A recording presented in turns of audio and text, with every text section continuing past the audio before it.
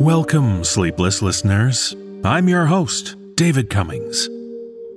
We continue our insidious march toward Halloween with the first of 2 Sleepless Decompositions episodes this month.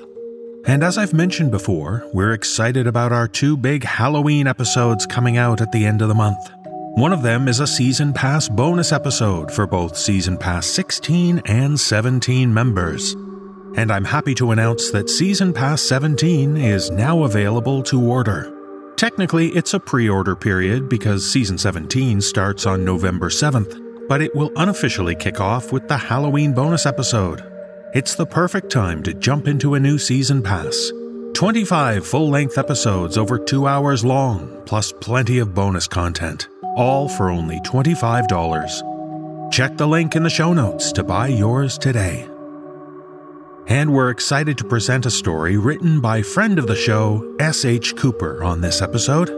When you're finished listening to the episode, why not check the show notes to find out where you can purchase Ms. Cooper's novel, Inheriting Her Ghosts.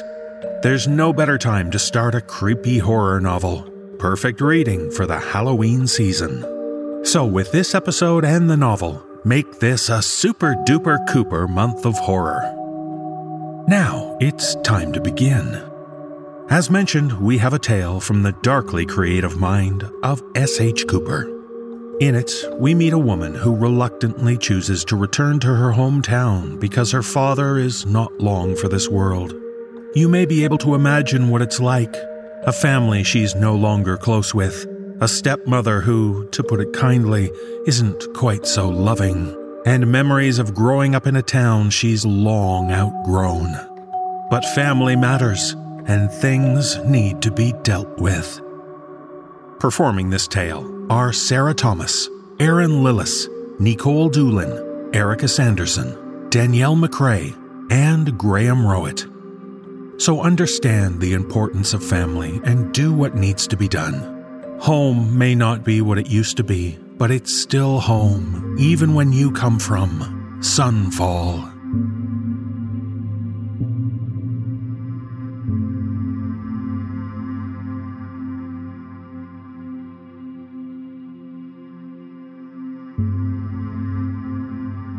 We go back to the places that break us.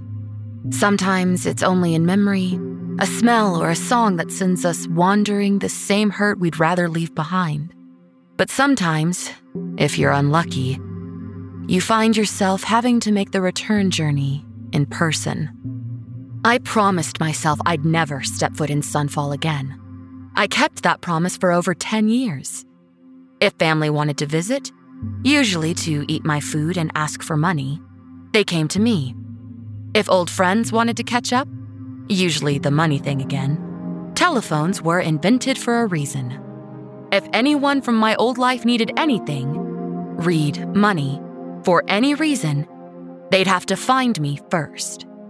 There was only one thing that would make me go back on my word, and even I didn't know what it was until it happened. Your dad's dying. Kendra had never been one for small talk, but that was one hell of a hello, even from her. He has been for years. Gout, diabetes, high cholesterol. He'd been dancing around the drain with them for years, or so he liked to say. A couple $100 wired to his account was usually enough to act as a miracle cure until his next sudden and devastating decline. This time, they gave him an expiration date. That was a new addition to the script. How long? Few months. What is it? Sticking to the 20-question checklist was easier than trying to figure out how I should respond on an emotional level.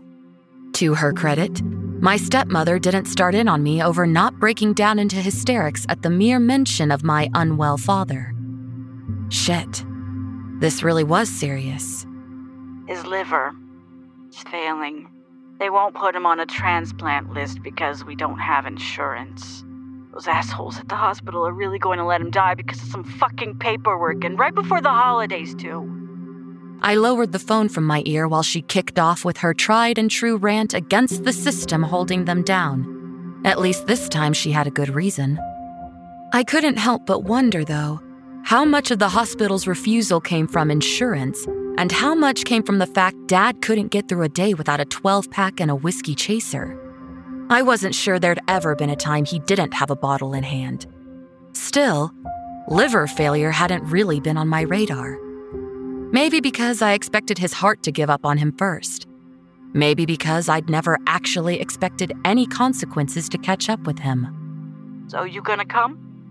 Kendra had paused her tirade long enough to remember I was still on the line. I decided to answer her honestly. I don't know. He's your dad, Evelyn. You need to. It didn't seem appropriate to point out I'd thought of him more as a sperm donor. I'll think about it. What's to think about? It's not like you're gonna have a whole lot more chances. With work and stuff, He wants to see you. It's been a long time. I sighed and leaned against the wall, fingernail of my free hand between my teeth. How long has it been since I chewed my nails?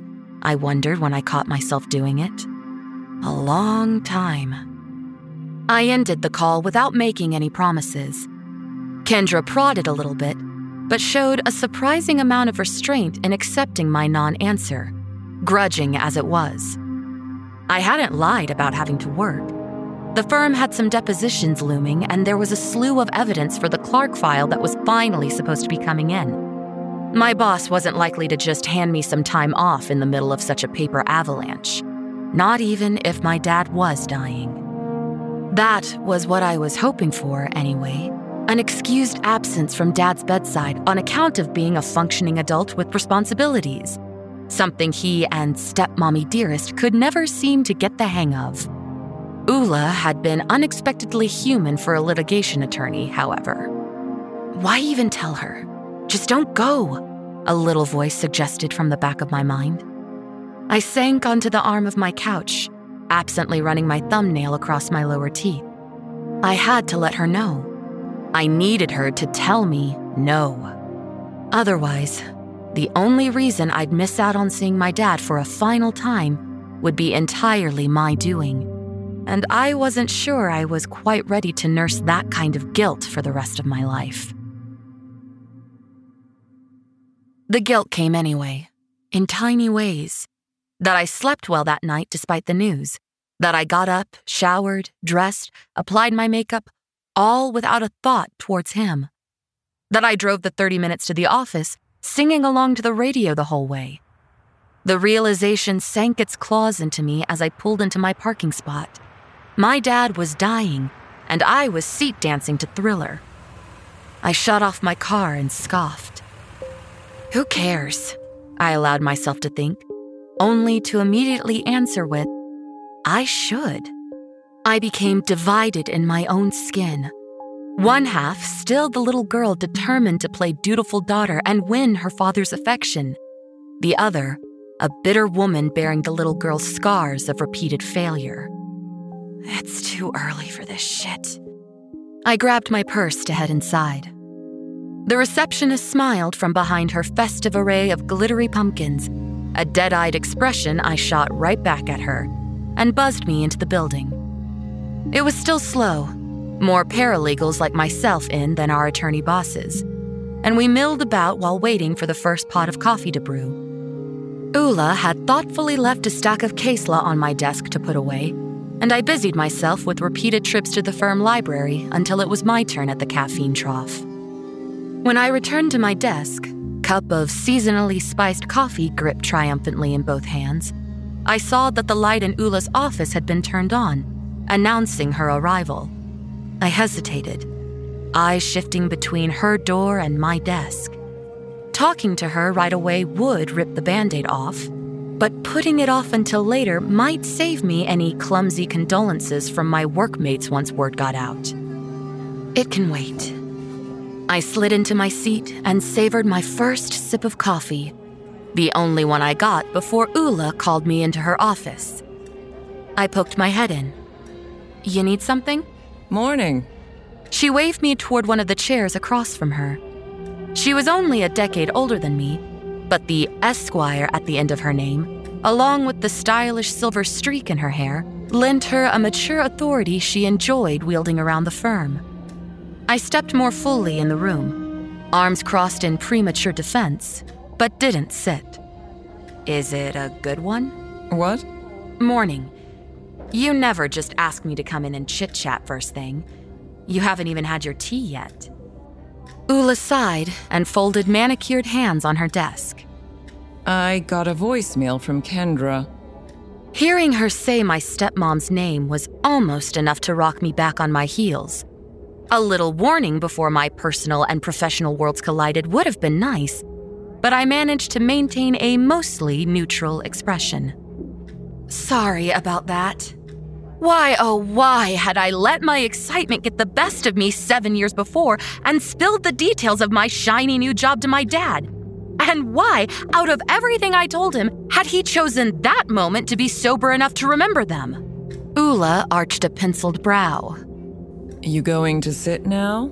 Yes, at my desk. Promise you won't hear from her again. Evie, she told me about your dad. I hated that tone of voice.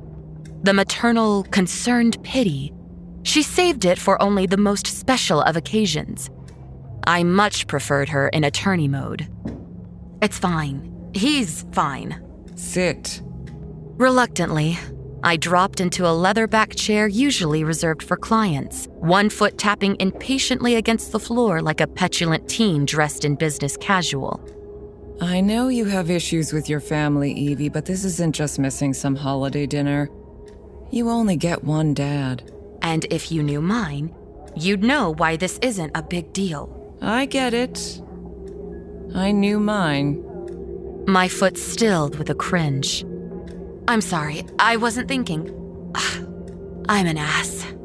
Bonding over our crappy upbringings had helped us establish our relationship when we'd first been teamed up as the firm's newest attorney-assistant pair.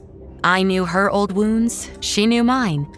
And when her dad had died the year before, I'd watched her struggle with all the leftover baggage that had never made it into the will. Her smile was small. You think you know how you'll feel when they're gone. Relieved, glad, maybe a little sad. But there's regret, too. Mostly for the things you never said. There's no point talking to my dad. He doesn't listen. It's not for his sake you say it. You're the one who has to live with the missed opportunity. I stared at the floor, studying the blue speckled carpet as if I'd taken a sudden interest in office industrial chic. You should go, Evie. Closure is underrated. What about the depots? Clark's evidence? Samson is off this week. I'll borrow Lori. Ula. Think about it. Let me know by 5. I hate when you turn into a real person. Feels dirty. I'm going to approve some outrageous bills to get the stink off. When I didn't immediately stand, she did her best Meryl Streep impression and gazed at me over the top of her glasses. That's all. I scoffed, glad we were back on more normal footing, and made it to the door before she stopped me one more time. Evie? You weren't going to tell me, were you? I shrugged with a thin-lipped grin. I hadn't decided yet.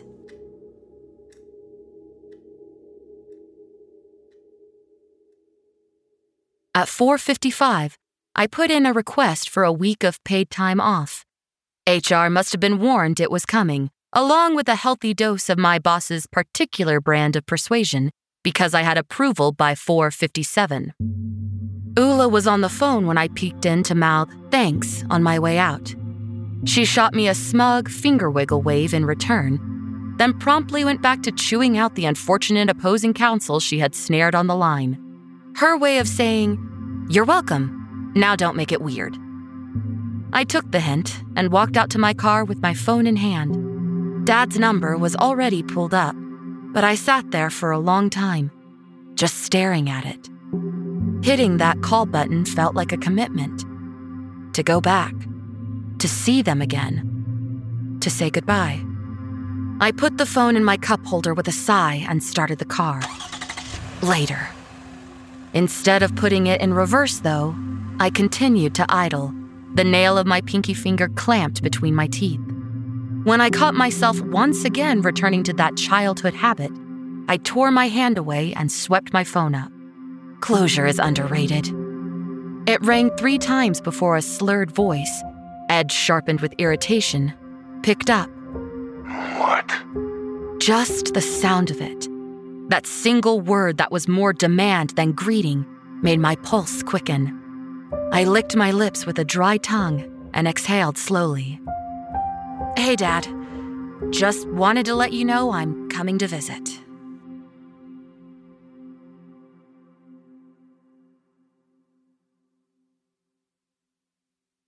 I left that same evening. I packed light, keeping it limited to a 5-day rotation of clothes and the necessary toiletries. No laptop, no tablet, nothing that could be pawned off if I looked away for more than a minute, except my phone, which would never leave my person. That still seemed too much. It's not even a full week, I mumbled to myself while locking my apartment door. I'll be back in time for the office Halloween party. I can do this. Dad's unenthusiastic response to my planned visit followed me down the flight of stairs and into the parking lot. Why? He'd asked, suspicion seeping through the phone. It was a fair question, really. I knew it was. But for some reason, that didn't ease the sting of it. And that somehow made it hurt worse. After 28 years, a tiny, insane part of me still expected, hoped, he'd maybe one day respond like a real dad. I chucked my duffel bag into the back seat and rounded to the driver's door with a shimmy of my shoulders to knock loose the dark feelings already attempting to take hold. Not even a full week. Traffic out of Tampa was as bad as I expected it to be. A fitting start to what was no doubt going to be a great visit to the old homestead. I crawled along, bumper to bumper, in the wave of vehicles making the journey away from the city. The drive to my dad's house would take just over an hour and a half. Plenty of time to catch up on a podcast or two and think about all the things I'd rather be doing instead of going there. Sunfall. Ugh. Once outside of the city limits, there wasn't a whole lot to admire about the Florida landscape. It was flat. There were occasionally cows. That was about the extent of it.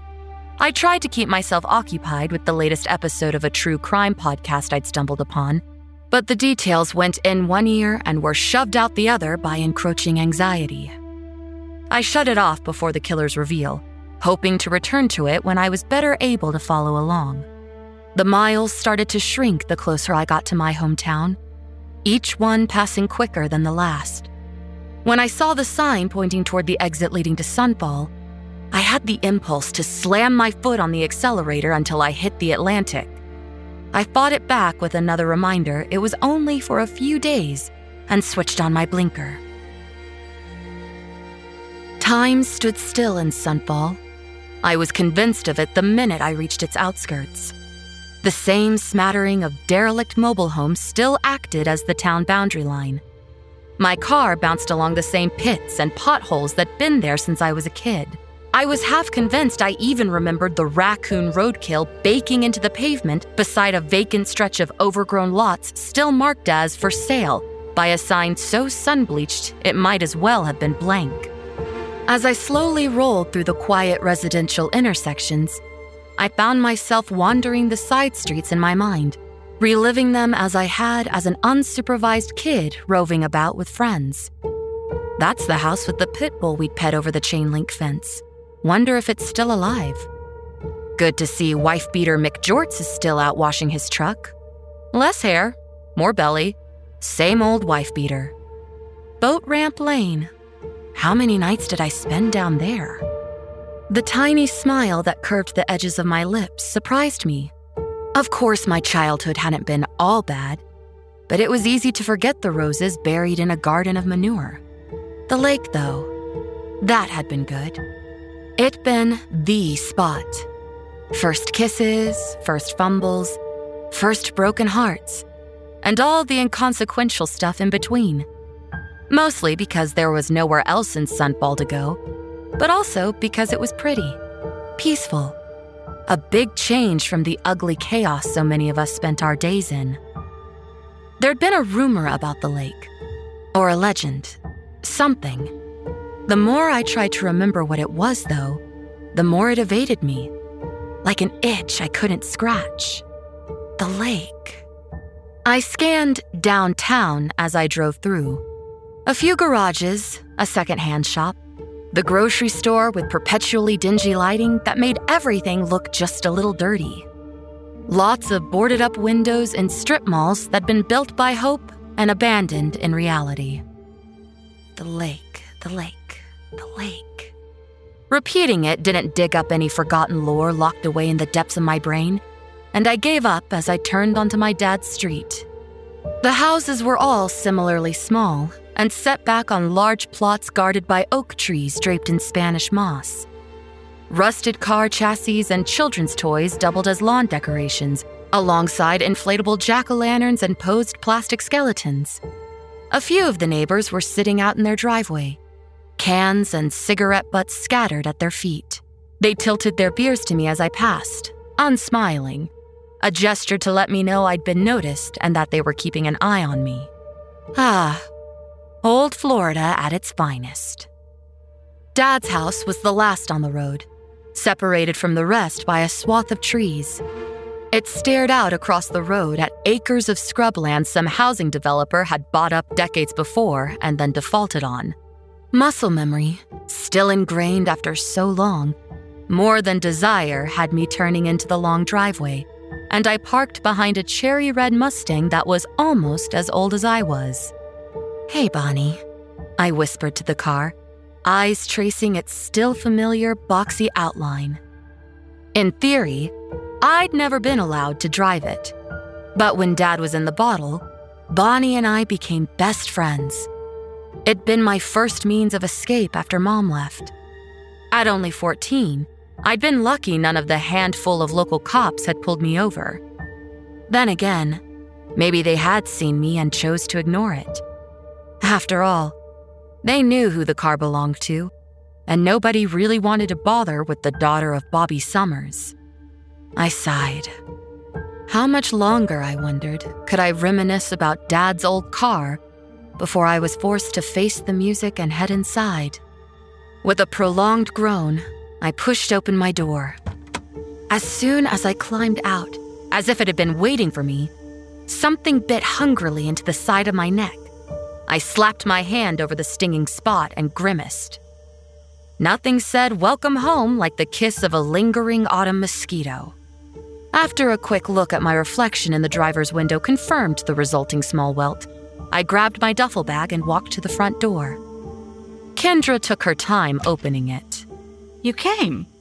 Her eyes were glassy and she swayed slightly. Not quite drunk, but more than a few sips past sober. I called Dad a couple hours ago and told him I was. "Oh. Well, I wasn't sure you would. You're gonna have to wash the guest room sheets." She left me standing in the entryway and crossed to the floral print sofa, where she melded into the person-shaped imprint left in its cushion. Taking that as her invitation, I stepped inside. The house smelled of stale cigarettes and whatever frozen dinner Kendra had burned in the microwave. A deep voice proclaiming the pyramids were built by aliens drifted from the TV. I took stock of the living room, its carpet and walls smoke-stained to an orange beige, and the adjoining kitchen done up in late 80s laminate. It was smaller than I remembered, and the caged-in feeling squeezed just a tiny bit tighter around my chest. I scratched absently at my neck, where the sting had settled to a dull twinge. "Dad didn't tell you I called?" She grunted noncommittally, without looking away from the screen, and took a long swig of beer. Kendra had been pretty once. Bottle blonde, beach body, and a decade younger than Dad. She'd been just his type and walked in only months after Mom walked out. I could still see remnants of who she was if I looked close enough, under the now fried hair and leathery skin. But the years hadn't been kind. I didn't feel too sorry for her, though. The outsides had just come to match the insides. "Where is he?" "Bed." She was irritated I was interrupting her show. Must have slipped her mind she was the one who insisted I come. "He wasn't feeling good. It was about the reception I'd expected. I took the hint and saw myself to the guest room. Any trace that had once been mine had been scrubbed away in favor of catching the overflow of kitschy figurines, old clothes, and whatever other odds and ends didn't have a proper home. It took some rearranging, but eventually I tunneled through the boxes of dollar store junk to the twin bed beneath and sat heavily upon it. I was rewarded with a cloud of dust rushing up to greet me. Instead of stripping the bed and throwing its covers in the wash, I went to the linen closet in the hall and grabbed whatever assortment of blankets and pillows that was available. With arms full, I paused and glanced at the shut door across from mine. Dad's snoring, shallow and uneven, reverberated from behind it. 100 nights spent listening to that same snore, sometimes coming from the couch, sometimes from face down in front of the fridge, came rushing back to me. Is he okay? Is he going to wake up again? A surge of anger drowned out all the questions a kid should never have to ask, and, as I'd always done, I retreated back into my room.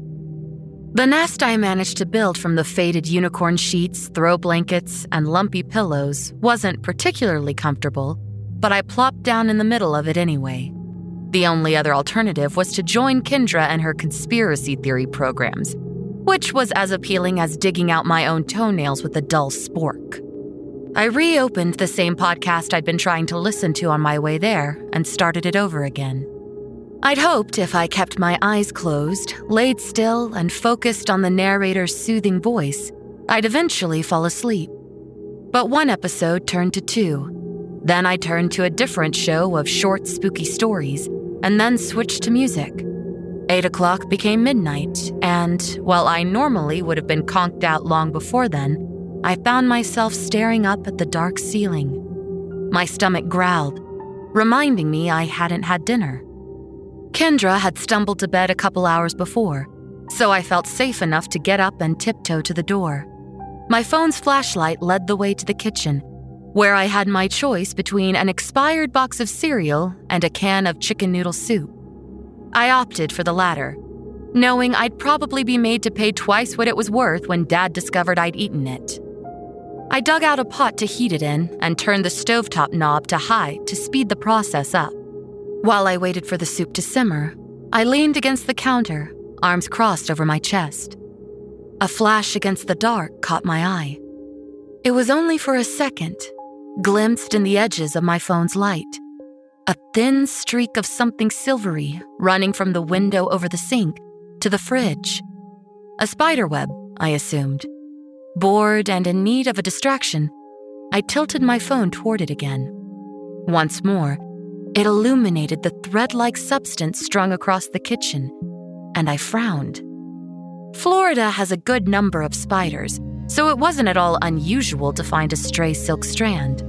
But, as far as I knew, none of them had a greenish sheen to their webbing. Curious, I leaned in, trying to figure out if it was a trick of poor lighting. But closer up, the green was more vibrant, even seemed to glow a little.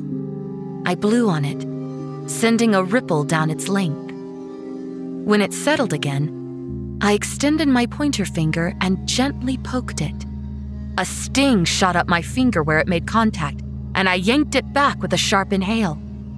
The strand stiffened, then shuddered, and quickly curled in on itself and retracted toward the window. I recoiled as well.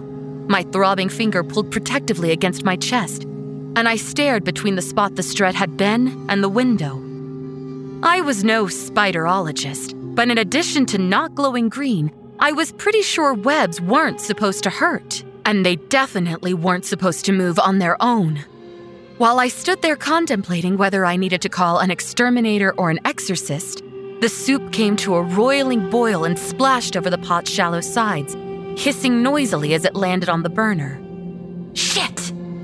I swept it from the stove and held it over the sink, letting the overflow drip freely while I waited for it to be cool enough to wipe up. The world through the window in front of me was inky black and still. My own face, only half visible, but clearly disgruntled, stared back at me from the glass.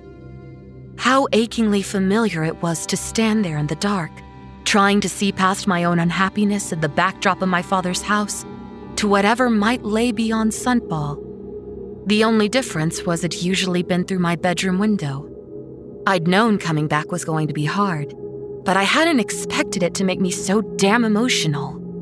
I killed the light on my phone, extinguishing my reflection and, hopefully, the dramatic flair for melancholy I seemed to have developed. In doing so, the outside became more visible. So too did the dozens and dozens of silvery green threads crisscrossing the yard. Slowly, I set the pot down in the sink and pressed my face closer to the window.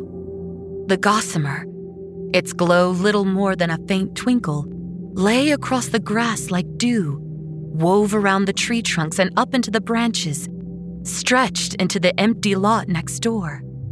Tiny little filaments shining in the moonlight. I abandoned the soup and hurried to the back door, but stopped short of actually opening it. If touching a single one had been painful, what would stepping into a yard full of those things feel like? One was a bee sting. More would probably be the whole hive.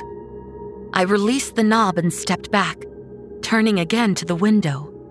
But the night was clear and hot and black, and there was no sign of any spiderweb, glowing or otherwise. I ate my midnight snack straight from the pot in confused silence, checking periodically to confirm the threading hadn't made a reappearance. At one point, I stepped into the yard, braced for a jolt of pain from source unseen. But all that waited for me were hungry, buzzing mosquitoes and the Florida humidity, stifling even in late October. A few cursory prods of the grass immediately outside the door only stirred up a nearby toad, and a quick peek around the side of the house was equally mundane, leaving me baffled. The pressing need to figure out what those strange threads were faded, however, when the hairs along the back of my neck rose, each one a prickly warning that I wasn't alone, that I was being watched. At first, I tried to ignore it, reasoning that just being outside in the dark was enough to trigger my nerves, already a bit fragile from being back. But the longer I remained outside, the louder my lizard brain became. There's something standing in the empty lot. Someone hiding amongst the trees. And they're watching you. I ran all the way inside and flipped the deadbolt into place behind me. I stayed huddled against the door until my jellied legs firmed up again. With my heartbeat still pounding in my ears, I moved mechanically through the kitchen, first cleaning the stovetop, and then washing and drying the pot and spoon I'd used. I kept my head down, all of my focus on the sponge and soap suds, anything to keep from looking outside again. Scrubbing away the broth residue and stubborn noodles still clinging to the pot's bottom was simple, solvable. It made sense in a way I really needed right then. I crept back to my room and curled up in the middle of my makeshift nest, my eyes squeezed shut. It occurred to me that I should be telling myself it wasn't real, and I'd only imagined it, that it was probably from stress or something. But what was the point of lying? Even if it was only to me. I had seen something. There was no doubting that. I just couldn't make heads or tails of what.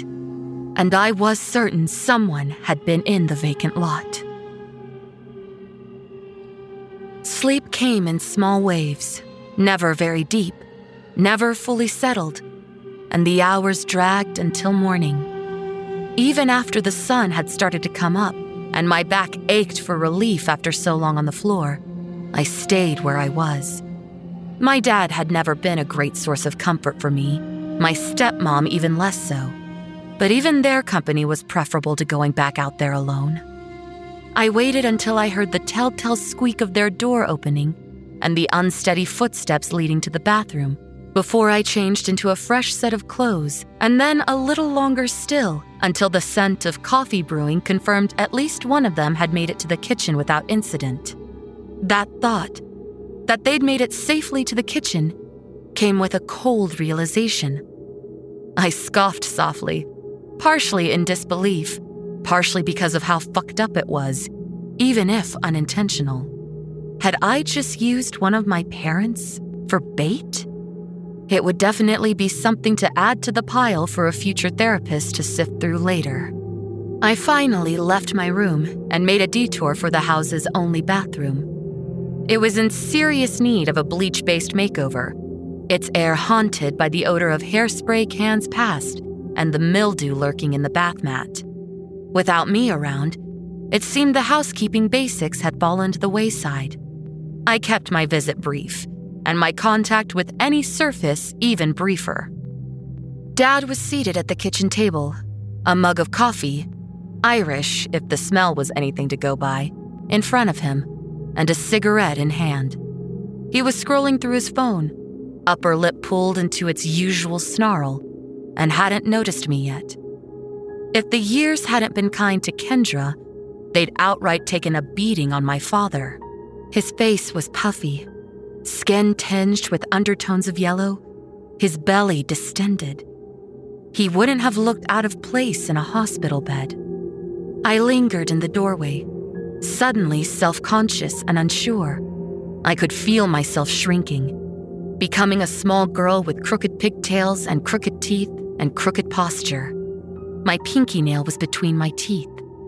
What was he going to say? What was I supposed to say? Did I ask him about what I'd seen last night? Hey, Dad, long time no see. Sorry about the whole dying thing.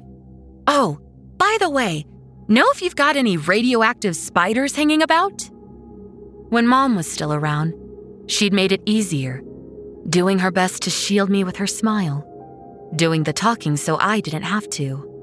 But Mom was gone, had been for a long time, and I'd never been able to forgive her for it. Dad coughed, a terrible hacking fit that rattled his whole frame and startled me into a jump. As it subsided, he looked up, dragging the back of his hand across his mouth. The eyes that fell on me, bloodshot and rheumy, did not light up with joy at my presence, didn't shine with pride or welcome, didn't even hint at any kind of affection.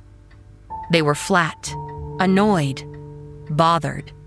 No Disney Channel bullshit here. What are you doing here?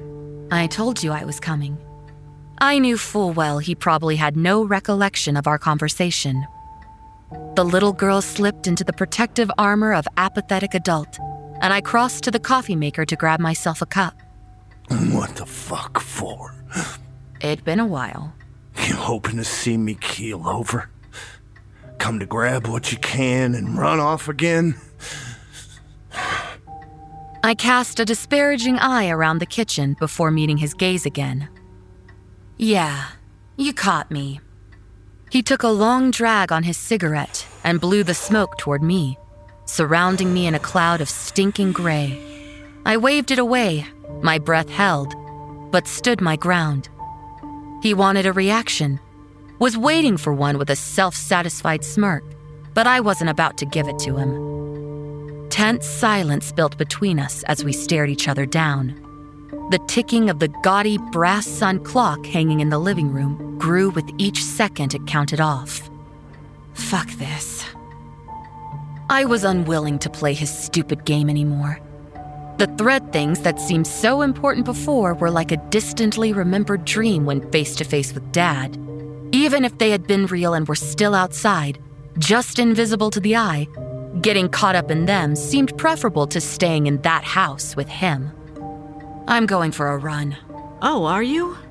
Kendra, sobered up from the night before and wrapped in a thin pink robe, appeared in the kitchen doorway. I thought you'd come with us to the doctor's this morning. Why? So she can see all the shit wrong with you. Then, more pitifully, as if she were the true victim, she added, And see what kind of hole you're leaving me in with all these bills. There it was. Kendra had never cared about me reconciling with Dad, probably hadn't even talked to him about me coming home at all.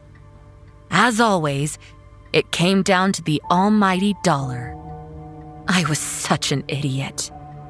Running wouldn't get me away fast or far enough. I left the room with a disgusted sigh and grabbed my keys and purse before slipping my flip-flops on. Kendra followed me out to my car, asking where I was going. Didn't I want to hear what his doctor had to say? I shrugged her off and slammed the door, starting my car with a sharp turn of the key. Ungrateful bitch! Your dad needs you and you're leaving? You're just like your mother. The last barb might have been more effective if it wasn't one she'd been using on me since she'd stepped into my life. Whatever pain I'd felt at Mom's departure had long since been buried beneath the years of resentment that followed. Kendra herself, constantly trying to weaponize my grief against me, had helped dig its grave. I backed out of the driveway and cranked the wheel harder than necessary, jerking the car onto the road. The tires squealed in protest as I shifted into drive and slammed my foot on the accelerator. The dark clouds brewing over the town had turned it from dreary to downright depressing, further muting the already dull building facades, a few straining against their fate with accents of black and orange, and washing out the people sitting at the bus stops, loitering on corners, hanging out in gas station parking lots beside rusted shopping carts piled high with all their worldly possessions. Smiles were few and far between, with more than one already clutching a paper-bagged bottle. Some had jobs to get to, homes to go back to, but many had sunk to the curbside and never managed to get back up again. Employment was hard to come by. Meth, not so much. Booze, easier still. Florida man was alive and well in Sunfall. With nowhere else to go, my aimless driving took me to Boat Ramp Lane. It was a cramped road, barely paved, that sliced through heavy forest. I couldn't remember if it was a nature preserve or had just been too swampy to build on, but either way, it had managed to escape development. Its end widened into a circular parking lot, just big enough for a dozen cars if they squeezed in tight. Given the early hour, I was the only visitor in sight, something I was grateful for as I got out and stalked down the dirt path that encircled the lake. It went on for miles, winding through dense undergrowth to wooden boardwalks built over the swampier areas, around and around until it eventually looped back. The body of water itself was so large you couldn't see the opposite shore, and when the fog rolled in thick enough, as it had that morning, it had a way of making you feel completely cut off from everything except the ground beneath your feet. My anger had already burned itself out by the time it had taken me to get there, and with each replay of the day's events, the smoke blowing, the clock ticking, the smirking, and the screeching, my pace picked up until I was running, trying to force the fury out before it turned to poison in my blood. Fuck 5 days. As soon as I get back, I'm packing my stuff and I'm gone. Flip-flops, as it turned out, weren't ideal athletic footwear, and when I skid across a slick patch of grass poking up in the middle of the path, I went down. My knee took the brunt of the fall, the resulting sharp sting telling me I'd broken skin, and I landed hard on my side. After a moment, I rolled onto my back, chest heaving and tears blurring the overcast sky. Ula had been wrong. I never should have come back. Eventually, once the crying stopped, I could bring myself to sit up. Numbness had replaced the anger, leaving me drained and my limbs heavy. Still not quite ready to go, I pulled my legs against my chest, only vaguely aware of the shallow cuts on my knee, and stared vacantly out over the lake. It lapped lazily against the shore, but the oncoming storm promised to swell the gentle waves into whitecaps. As if to confirm my suspicions, a low rumble of thunder rolled across the distance. It's deeper than the maps show. A childish voice, drawn up by the view, echoed from years past, and I frowned, trying to root out the rest of the memory. It's deeper than the maps show. Finally, the pieces clicked into place, and the thing I'd been trying to remember when I first pulled into town came back to me. The legend of the lake that said outsiders see one bottom, but locals another. And in that deeper section known only to Sunfall, grows a garden. Whoever finds this garden will be granted eternal life. Very Ponce de Leon, fountain of youth type stuff that the kids enjoyed sharing in secretive whispers behind their hands, like everyone else didn't already know it. I wiped my cheeks with a bitter smile, recalling all the afternoons spent with friends, daring each other to try and find the garden. We'd paddle our little rowboats out to the middle of the lake, unconcerned with the snakes and alligators that called the water home, and would take turns diving as deep as we could go, trying to reach the bottom 25 feet below. I couldn't remember if I'd ever actually made it. I pushed myself to my feet and brushed the dirt and dew from my backside before approaching the lake's edge, more mindful than I'd been as a kid for any reptiles watching from the reeds.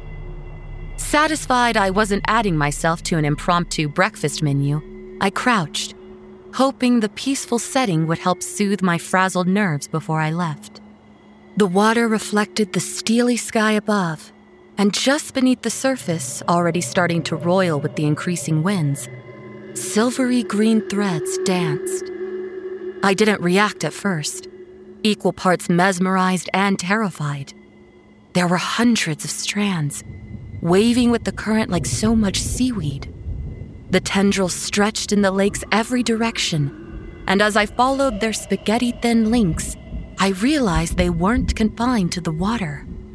With a startled cry, I jumped upward, spinning to find them snaking through the grass and climbing the trees, casting the area in a glimmering net that hadn't been there seconds before, just as they'd been at my dad's house. All except for the spot where I was standing. They formed a wide circle around me, not even a single strand running close to my feet. Fear started to overtake the shock when I glanced over my shoulder again, desperately trying to make sense of what I was seeing. A face gazed up at me from the water, colorless, chunks of flesh eaten away, the rest bloated. Its eyes, her eyes, I realized, were clouded marbles in her skull.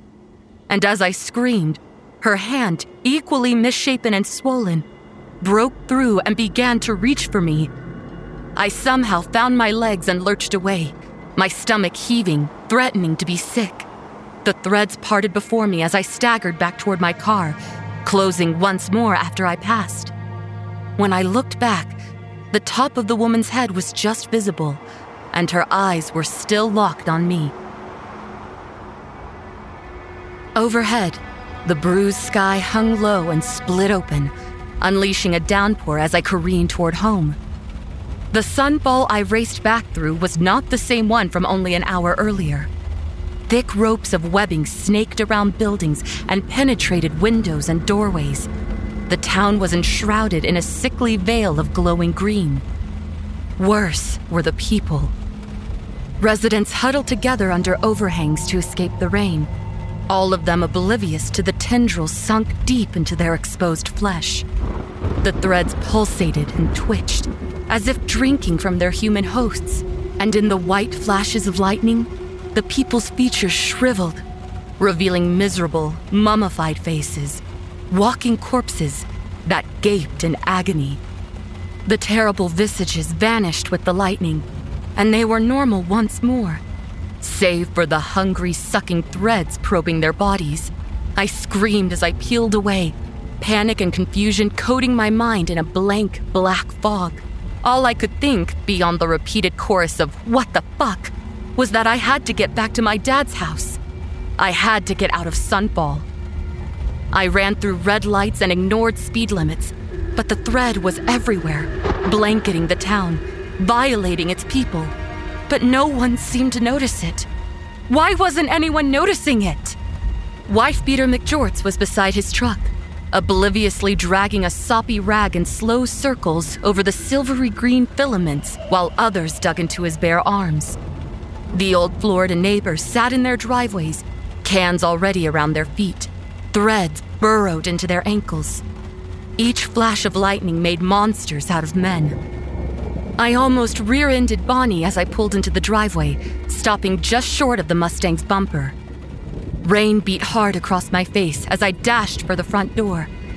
I'd almost made it when that feeling arose again. The certainty I was being watched, same as before. It made every inch of my skin crawl. Instinctively, I turned toward the empty lot. She was there, amongst the trailing threads like Christmas lights, watching me with her marble eyes. Her dark hair, left only in patches across her torn scalp, hung limply around her face, and she stood with an unnatural stiffness that curled her fingers and bent her neck. Only scraps of clothes still clung to her swollen form. I stumbled back a step, then another, ready to run again. But she made no move to pursue me, only watched. And there was something in that ruined face, an attempt at an expression. The longer we stood there, gazes locked, separated only by sheets of pelting rain, the more I began to recognize it. Little by little, in the way it tugged at the corner of her mouth and tried to crease her brow, I knew what it was. Heartbreak. I knew who she was. The front door was flung open, startling me into turning toward it, and Dad filled its frame. What the hell are you doing? Is that Evelyn? Strands of silver green bit deep into his person. Mom. But when I glanced to the empty lot again, there were only threads. What? I saw Mom. I swallowed hard, almost unable to look at him and the tendrils sprouting from him. Over there. She was there. I expected to hear I was stupid. I was delusional. She wasn't coming back. Not a barely audible... No. Ignoring the rain, he charged in front of me and looked wildly along the tree line. When he didn't find anyone, he whirled around. You're a fucking liar. No! She looked awful. She was in the lake, and then she was here. The lake. His voice lowered, and the quiet fury that filled it drove me back a step. He closed the distance and grabbed my upper arm so tightly I cried out. The threads hanging from his face thrashed with his sudden anger. You saw her at the lake? Yeah, He threw me into the house, sending me sprawling to the floor. Kendra gasped, but instead of attempting to help me, she scurried toward the hallway, ready to escape into their bedroom in case he turned on her. The wall shook when he slammed the door. Bitch! Dad paced at my feet, muttering, hands clenched into fists. She couldn't be here. She couldn't have. This is her fault. It should have worked. It should have fucking worked. Bob? Kendra cowered against the wall, her face beneath the fake tan and the threads pale. While he was distracted, I tried to scoot back, putting space between myself and my father in preparation of running for the kitchen door. But moving was a mistake. His wrath fell on me again. I should have gotten out. He jabbed an accusing finger toward me. Not you. What are you talking? He wrenched me up by the front of my shirt and shook me into silence. I grabbed at his wrist, trying to pull away, but his grip was vice-like. You fucked this up somehow. You and that bitch. What did you do? I'd seen Dad angry plenty of times, but never like this. The rage twisting his face into a ruddy, vein-lined mask I barely recognized. Never so full of hatred. Bob. Kendra tried again, but he never acknowledged her. His hand moved from my collar and closed around my throat, tightening, crushing, until I couldn't breathe. I thrashed, kicking and punching at him, but his fingers continued to squeeze. Black and white specks, like static confetti, burst in my eyes. My flailing became more frenzied, but weaker, each blow sliding off without any effect. I thought I heard Kendra scream over the blood rushing in my ears, but Dad continued to squeeze. I'm going to die. It was the last thought I had before I slipped into merciful, empty unconsciousness. Rain drummed loudly right over my head, each drop a nail hammering into my skull. I pried open one eye to darkness, and then the other, dimly wondering where I was and why everything was so sore. My throat burned, my head pounded. When I tried to cover my ears to block out the sound of the rain, my arms refused to cooperate. They're tied, I realized, the heat of panic spreading across my chest. My legs likewise were bound at the ankles. Dad choked me. Each second was making me more lucid and the direness of my situation all the more clear. To beat back the terror inching over me, I attempted to focus on figuring out where I was. The hum of an engine and the steady thrum of tires over pavement told me I was in a car.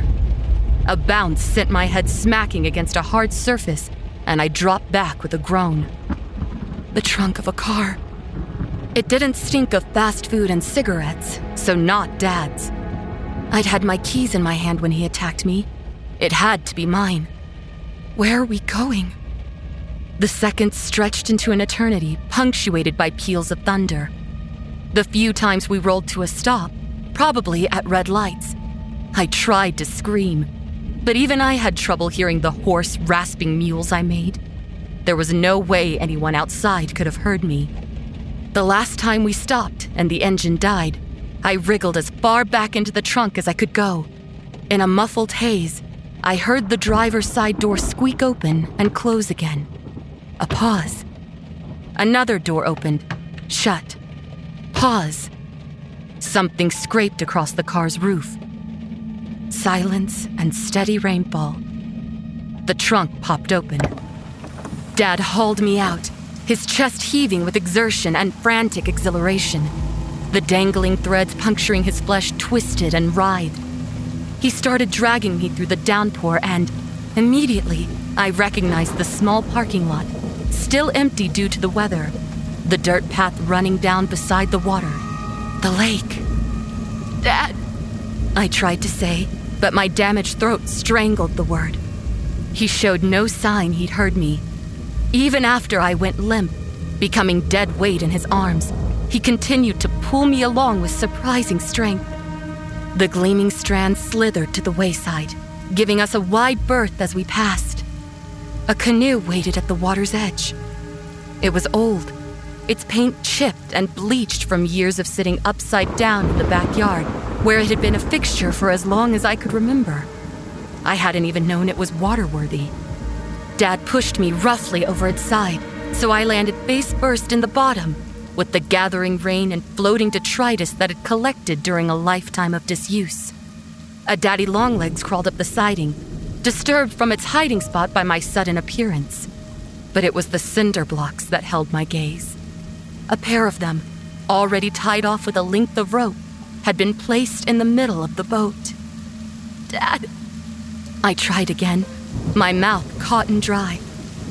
The canoe shoved off from shore and rocked violently as he clambered into the back of it. An oar splashed noisily against the water.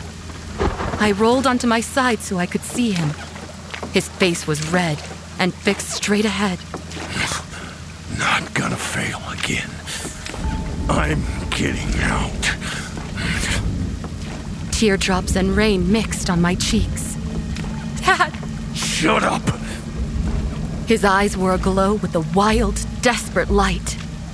I don't know how that bitch got out, but it's not going to happen again. I'm gonna do it right this time. I stared at him, uncomprehending, and saw only a stranger. He was mumbling to himself again, rowing us further onto the lake with erratic yanks of the oar. It should have been me. It was my sacrifice. Yeah, I should have been the one to leave, not her. Resentment stamped itself across his features when his gaze fell to me. Not you. I tried to sit up, hoping I could find a way to reason with him, but he kicked me hard in the chest. I fell, curled into a ball, gasping raggedly. The gardener will take you. His promise was ice against humid heat. I will be free. While I continued to gape for air and understanding, he pulled the oars in and tugged my bound feet toward him. I kicked feebly, but it only irritated him further, and he punched my legs until they were still, tying the rope connected to the cinder blocks around my ankles. Hear that, gardener? I've got another one for you. And this time, you better fucking take it! Dad! I wanted to beg, wanted to make him see me as his little girl, helpless and afraid. But all that came out was, please. The silvery green strands hanging from his face convulsed as he took me by the upper arms and pulled me close. I'm not dying in Sunfall. And he pushed. Water swallowed my scream. 2 muted splashes followed shortly after, and I was sinking fast, dragged downward by the heavy concrete. I struggled against the duct tape and the rope, all too aware the gray surface was getting further and further away. I hadn't taken a proper breath. My chest constricted, burned, demanded air, and I fought against the rising impulse to open my mouth and inhale. It wouldn't work for long, and down I continued to go, deeper, darker, colder. It's deeper than the maps show. The surface was gone. I squeezed my eyes shut as if it might help ward off the clawing, consuming need to breathe, and when I opened them again, saw that I had come to rest on the bottom of the lake. And all around me, arranged in neat, symmetrical rows, dozens of bodies rose from the lakebed to sway in the gentle undercurrents. Threads, wound to create thick cords, dug deep into the bottom, holding them in place. The green glow, the only light source in that desolate place, illuminated their bloating, decay, and torn parts. Each was ravaged by their time underwater, and each had their arms raised upward, as if reaching for a sky they couldn't see. Slowly, the one closest to me turned. Its single eye, clouded and wide in a skeletal face, reflected green. The remnants of its lips cracked open, spreading into a silent snarl, and its arms lowered to stretch for me, bony fingers curved into hungry hooks. One by one, the surrounding bodies did the same, turning toward me with ethereal slowness, their rage written in their gnashing teeth and swiping hands. I opened my mouth to scream and inhaled lake water. Once it started, I couldn't stop it. I spasmed, beyond any kind of rational thought, and let my lungs fill. Freezing fingers closed on my wrists behind me. There was a snap, another, and I was dimly aware I was free-floating. The rows of living corpses drifted swiftly by on either side of me, and I realized I was moving. Suddenly, impossibly, I was in open air, being flung onto a hard stone floor. I staggered to my knees before doubling over and vomiting up a stomachful of foul water. Not mine. Not mine. Not mine. The voices, overlapping and coming from every direction, filled my head. They were male, female, both and neither, ending with a lingering echo. I reeled back, still coughing and sputtering, and nearly choked again at the sight before me. The walls of a cave surrounded me, save for the ceiling of water high overhead, currently tossing with the storm. It stank of rot and stagnation. In the center of the cavern, on a raised dais, sat a gelatinous horror, its rounded, bulbous mass home to a litter of skulls and bones. From it flowed thousands of silvery green strands, not like webbing as I'd first thought, but like jellyfish tentacles, all snaking up to pierce the water overhead. I vomited again. A sacrifice made, not mine. No place here. What? I could barely bring myself to speak. Cut from the garden. No roots. Not mine. Sacrifice. Garden. Dad had said something about that, hadn't he? I pressed my hands over my mouth, my mind and stomach heaving, and sank to the floor. Confusion. Fear. She doesn't understand. I made myself look at it again, whatever it was, and stifled the urge to scream out my terror. What? Who are you? I almost couldn't get the question out. The gardener. We harvest sunfall. Sunfall is ours. Harvest? Misery. Pain. Strife. I don't... The people grow. The people feed. The people die. Images filled my head of all the townspeople riddled with the gardener's strands.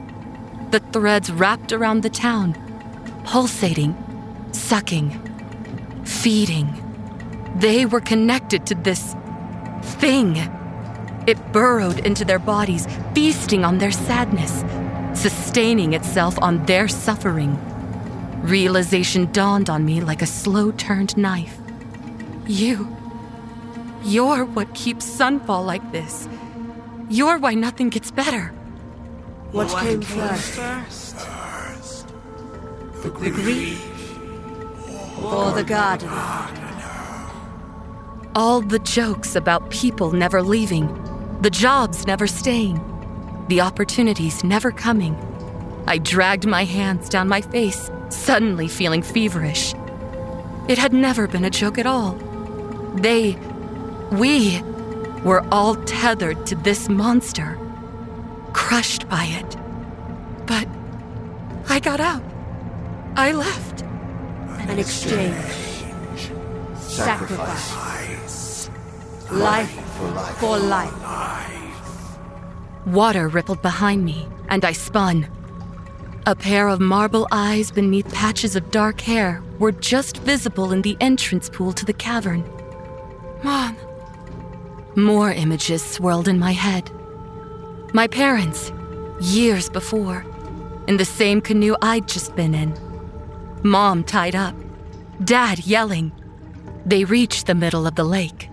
Dad's losing his nerve. He can't bring himself to throw her overboard. He's telling her to do it. A sacrifice for an escape. She pauses her struggling for just a moment, gazes into the water. And while she does, a decision is made. Instead of fighting back, Mom agrees and plunges herself into the lake. The sacrifice has been made. Eternal misery for an escape. The memory left me and I gasped, head thrown back and eyes wide with tears. Mom never walked out. Dad had done this before, except that time he fucked up. He gave Mom a choice, to do it herself because he was too much of a coward, and she took it. And she chose me, knowing she would be one of the ones who truly never leave Sunfall, not even in death. Knowing she'd be planted in the deep, where no maps show, made to feed the gardener her heartache as long as it remained to eat. She was why the threads couldn't take hold, why they avoided me, because I was her child, and not the gardener's. I crawled toward the pool on hands and knees, sobs racking my body, and reached for her.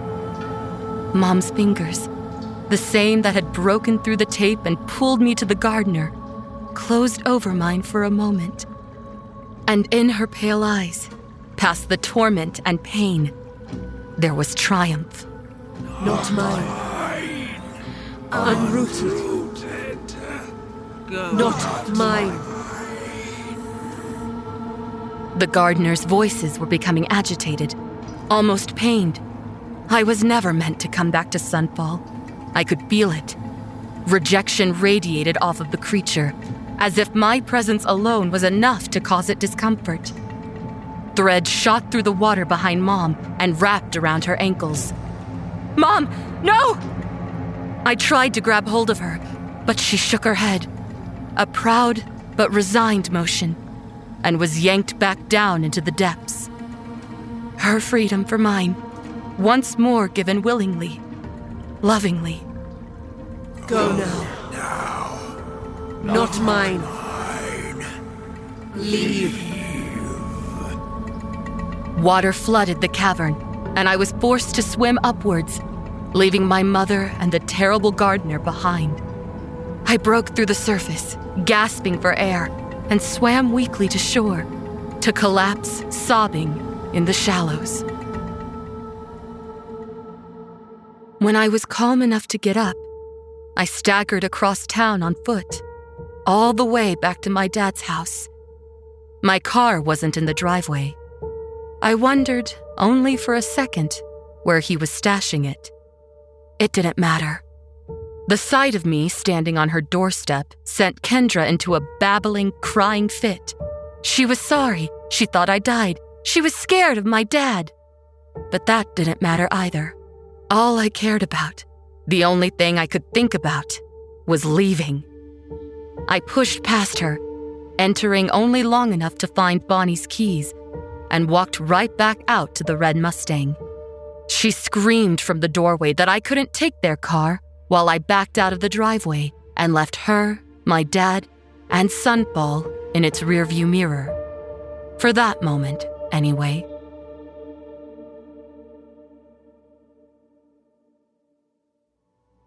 We go back to the places that break us. Sometimes it's to fix what was broken. I know what's waiting for me now. And I know I have to go back to Sunfall.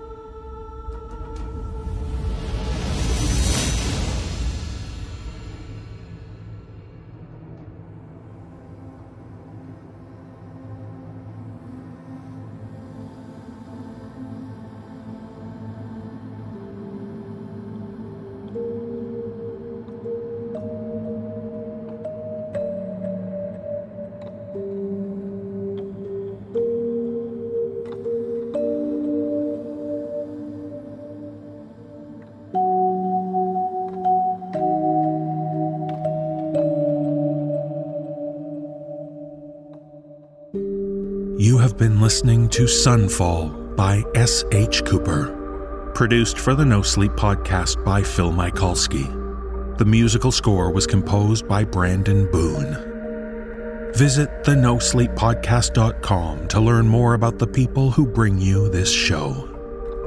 Join us next week for Sleepless Decompositions, Volume 6.